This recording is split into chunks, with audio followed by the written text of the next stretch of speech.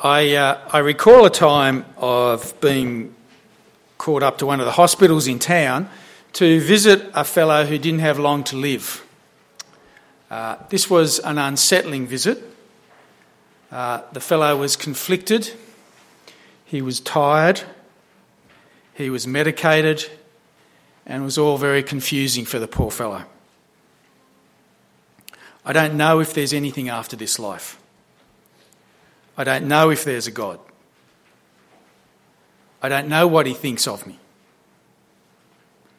I'm just really tired. Why didn't someone talk to me about this earlier? He was agitated, he was troubled, and he was scared. I can recall another occasion being called to the exact same hospital to visit another fellow who also didn't have long to live. This was a much younger man, dying in sadder circumstances, really. And yet this visit could not have been more different. Yes, I know there's a God. Yes, I know I'm going to be with him. Yes, I have eternal life. The guy was sad, but he was also composed, and he was confident, and he was calm. Two different fellas. Two different ways to end your life. Which of the two do you think you'll be? Will you be at peace? Or will you be a little panicky? Which one would you like to be? Whew, it's a bit of a heavy topic this morning, isn't it? Usually we come to church for a bit of a pep talk and some encouragement. Not to talk about deathbed experiences, but friends, I'm hoping that this morning it actually will be a bit of a pep talk and a bit of encouragement for you, because this morning's passage is all about being confident that you and God are friends. Today's passage is all about making sure that you really are like that second fellow, and that we can be at peace and we can be assured that we have eternal life. In order to see that about this morning's passage, though, because there are some twists and turns to it, I think we firstly, though, need to step back and look at the whole of 1 John to see how it's been fitting together so far, because this is a letter that is all about having assurance of eternal life. John actually says as much in chapter 5, verse 13. I write these things to you who believe in the name of the Son of God, so that you may know you have eternal life. See, this letter is written to people like us, people who believe in Jesus as the Son of God, and it is written to reassure us that we actually do have a life with God beyond this life. And the way that the letter has been doing it so far is by listing off some of the characteristics of the person who does have eternal life. Let me give you an image to sort of keep in mind as to what's been happening so far. Think of an iceberg, okay, floating in the ocean. Here we are. Here's our iceberg bobbing away.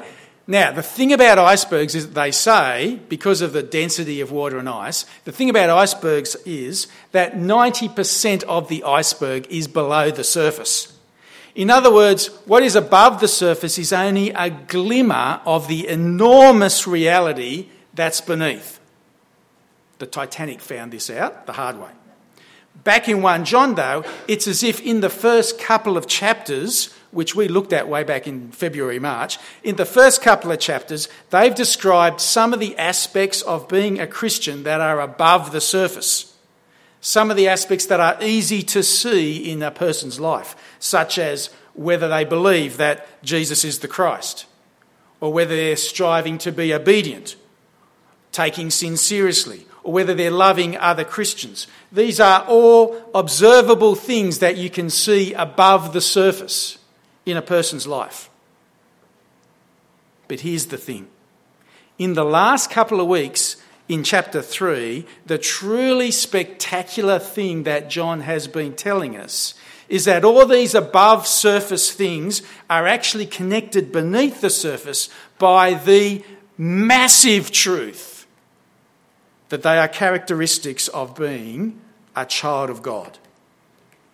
And when it comes to having confidence with God, when it comes to knowing that you and God are in the same family and that you have eternal life, it's this enormous reality beneath the surface. It's this gigantic truth that is within us.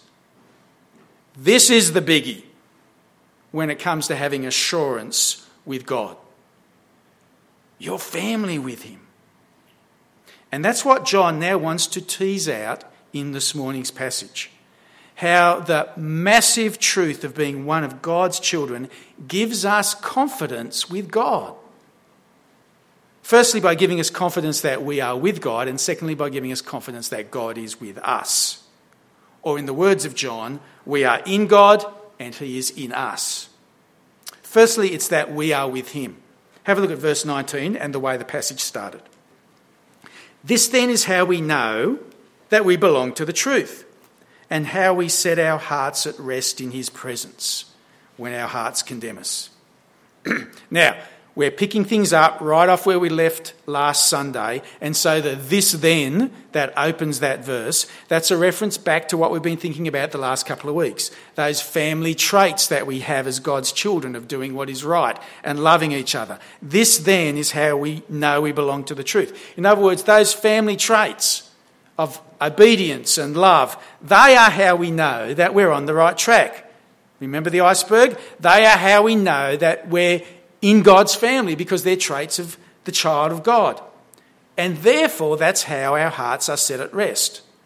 Having those family traits give us a real sense of ease and peace before God. He's our dad. He's lavished his love on us. And so he goes on and says that when our hearts condemn us, don't be unsettled by that. God knows that we're his child. When our hearts condemn us, when you feel unsettled and unsure and troubled about whether you belong to the truth or whether being a Christian is perhaps a waste of time, John is saying to his readers, no, rest assured, settle your hearts. It's worth following Jesus through his death and resurrection on the cross. You guys have become God's children. And it shows in your obedience and in your love. So don't let your hearts condemn you, he's saying. Verse 21, dear friends, and if your hearts don't condemn you, we have confidence with God and receive from him anything we ask, because we keep his commands and do what pleases him. Again, you see, he's talking about being confident with God there in verse 21. And the reason you can have confidence with God, verse 22, is because we keep his commands and do what pleases him. But don't misunderstand that. It's not because keeping God's commands earns us a confidence with God. It's because keeping God's commands reflects who we are in God. Remember the iceberg. Keeping God's commands reflects the massive truth beneath the surface that you're one of his kids. Of course you're with God. Of course you can have confidence with him. Of course you can ask him for things. When my kids were growing up and young, they'd come and ask for outrageous things. Ponies, castles, trips to Disneyland. They're the sort of requests that simply come from being young and innocent and not really understanding the extent of what you're asking for. But I loved it that they would come and ask me for that sort of stuff. It's a reflection of the intimacy and the love that existed. And that's what exists between us and our Heavenly Father. We have confidence before God. We're his children. He loves us coming to him and asking for things. In fact, verse 22 says that we'll receive from him anything we ask. Now, I don't think that's necessarily the blank check that you might think so at first. I don't think it's saying that absolutely everything we ask for, no matter what, God will give it to us. I'm not sure the pony or the trip to Disneyland is on view here. Later on in chapter 5, John's going to talk about asking for anything according to God's will. And so the context here, remember, is that we're God's children, we're wanting to please God, and therefore we're asking for things that please God. And of course he'll give us that sort of stuff. What parent doesn't give their child good things? What parent doesn't rush to give them helpful things when their kids ask for them?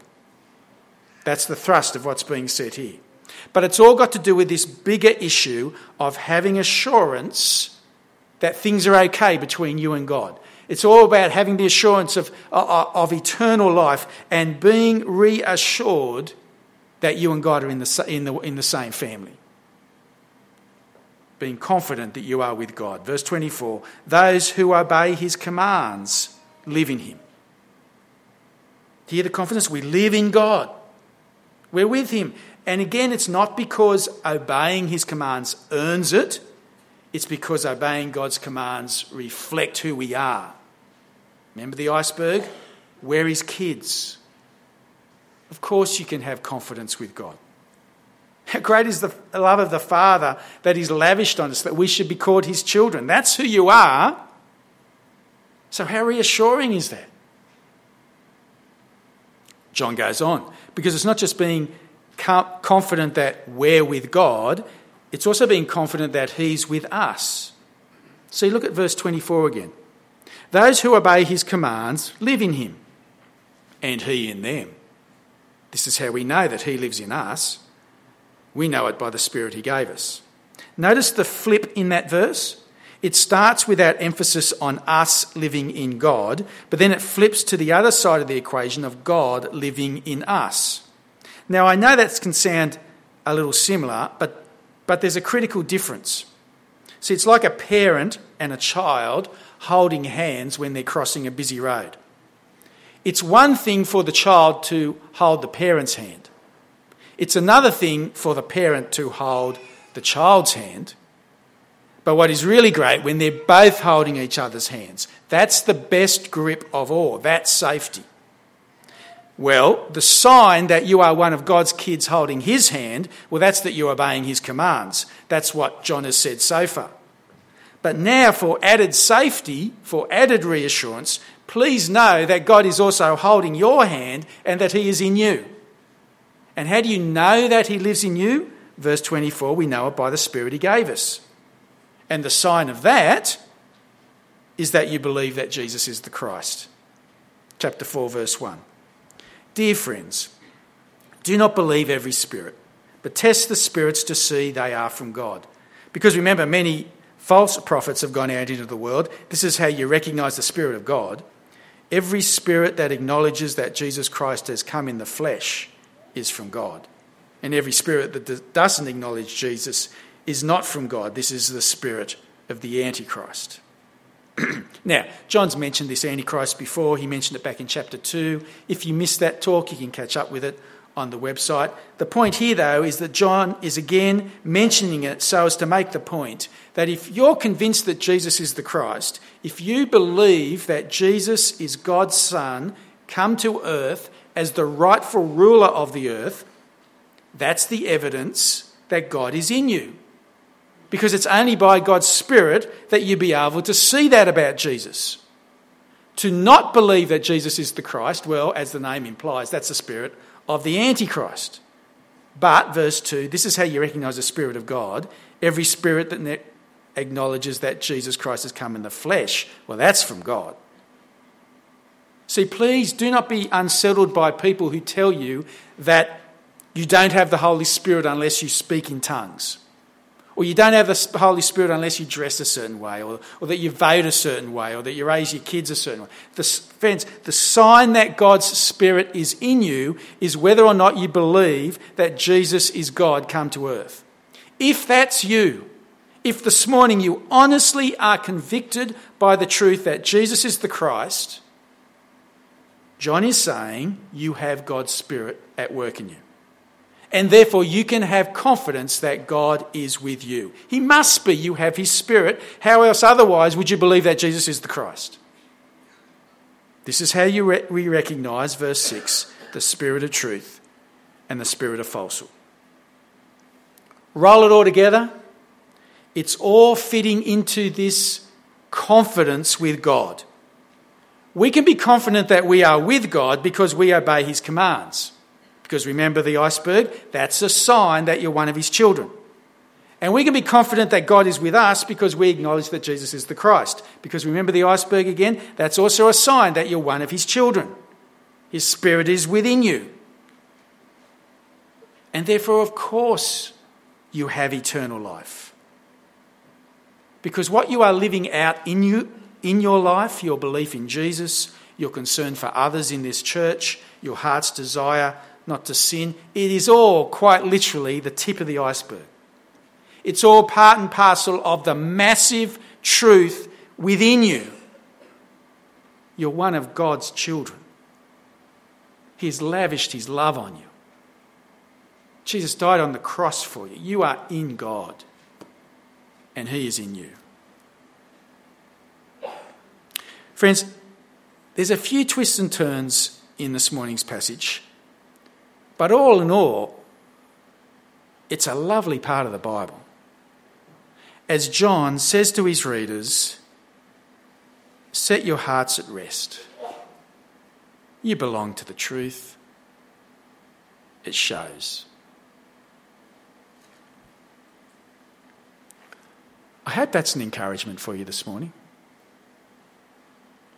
In fact, I wonder whether or not we could take a leaf out of John's book, as it were, and be an encouragement to each other by better pointing out to each other the sort of things that John is talking about here.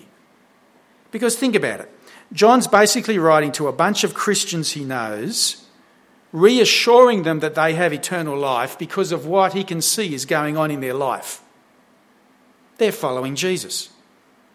They're loving each other. They're wanting to purify themselves. These are all terrific things John is saying. They're all signs of being one of God's children.